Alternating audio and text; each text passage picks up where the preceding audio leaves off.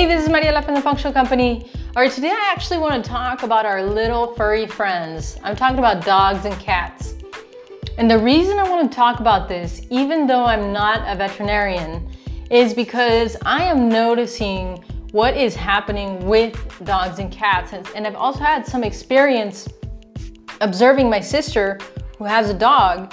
And I want to share this story about this dog first, because in the subsequent episodes, I'm going to share more information about dogs and cats, but I kind of want to share with you this particular success story and why I want to give you more information, at least a little bit, to kind of guide you in the right direction, all right?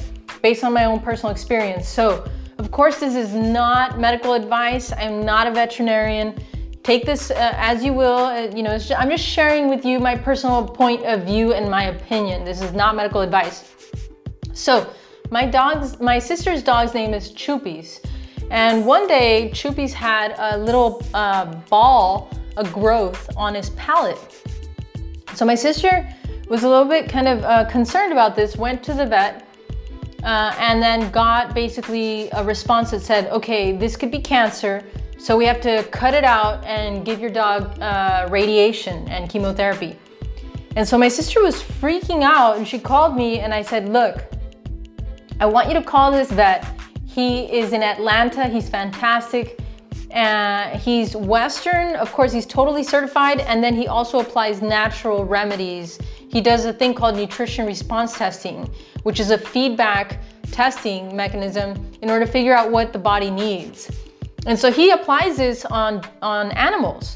And so I said, call him up. It's probably better for you to just go all the way, drive to Atlanta, get Chuppies in a car, and then just see what's going on, because you're gonna get more information. Because the deal over here was immediately, cut it out, chemotherapy, radiation. And it was gonna, of course, gonna cost thousands and thousands of dollars, not to mention the quality of life of that dog was going to greatly diminish. And so something she wanted to avoid. Of course, I'm not a vet, so I just said, go to him. His name is Dr. Cameron Moorhead, and I just think he's incredible, fantastic. Highly, highly recommend him. If I had a pet, I would only see him. If there are other vets that you know that practice natural approaches, I would love to know. People are definitely looking for alternatives for their little furry ones. So my sister actually got in a car and drove all the way to Atlanta and got Chuppies to see Dr. Moorhead. So Dr. Moorhead did his evaluation and said, hey, part of the problem here is the water. And I see this time and time again where the water is a big problem for dogs and cats. So a lot of people give their dogs or cats tap water because, we don't really think much about it, but the tap water has got so many toxins in there that, of course, a dog and a cat, they're only going to run into certain things, right, with their bodies. Like, they're not going into the pantry and digging into those chocolate cookies or whatever, unless you're actually giving it to them. They just eat very standard food, whatever you give them for food and whatever you give them for water. So usually those are the monkey wrenches or the things that upset the body and cause it to go to have problems, right? So those are the first places to look, food and water. And like I said, I'll get into it, a little bit more information in subsequent episodes, but just to tell you the story.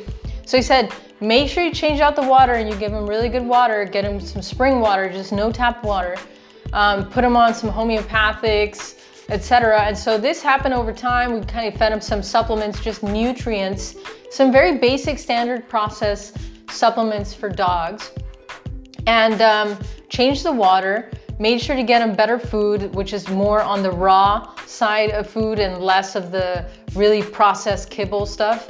And so we transitioned these things, got everything to be very clean. And within, I don't remember if it might have taken a year, maybe less, but we just kept checking the little ball in the palate, this little growth that he had. And after some time, I really can't recall if it was like 6 months or a year or something like that,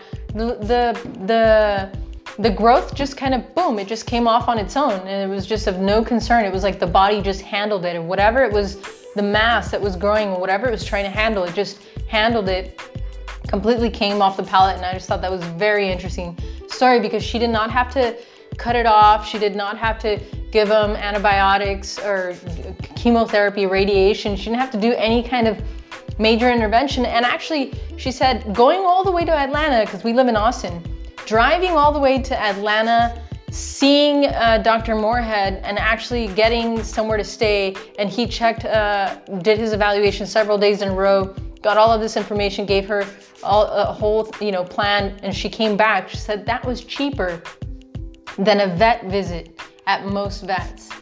Because I don't know if you noticed if you have a dog or a cat, but these visits are very expensive. And oftentimes what happens, and this is the reason I want to talk about this, because I see a lot of my friends that they go to the vet and their dog or their cat is dealing with something. They go to the vet, they get all of this blood work done, all of these evaluations, urine tests, all these different things. And then they come out with these antibiotics or these medications, give it to the pet, and the pet is still dealing with the problem, but they have a $1,000 bill now, $500,000 bill, and the dog or the cat still has the problem. So of course, it's like you run up thousands and thousands of dollars just trying to help your little furry one, and then the remedies aren't exactly handling the thing, because it's a body. And so again, if we're not getting to the root of the situation, it persists. And one of these places to look is just the food and the water, which is a lot of kind of escapes people for some reason, because water looks clear and we don't really think it's a big deal. And the food, it just seems like if you get anything from the pet store, it should be fine, right? There's a lot more to know on this subject, at least that I've learned, that I'm happy to share with you.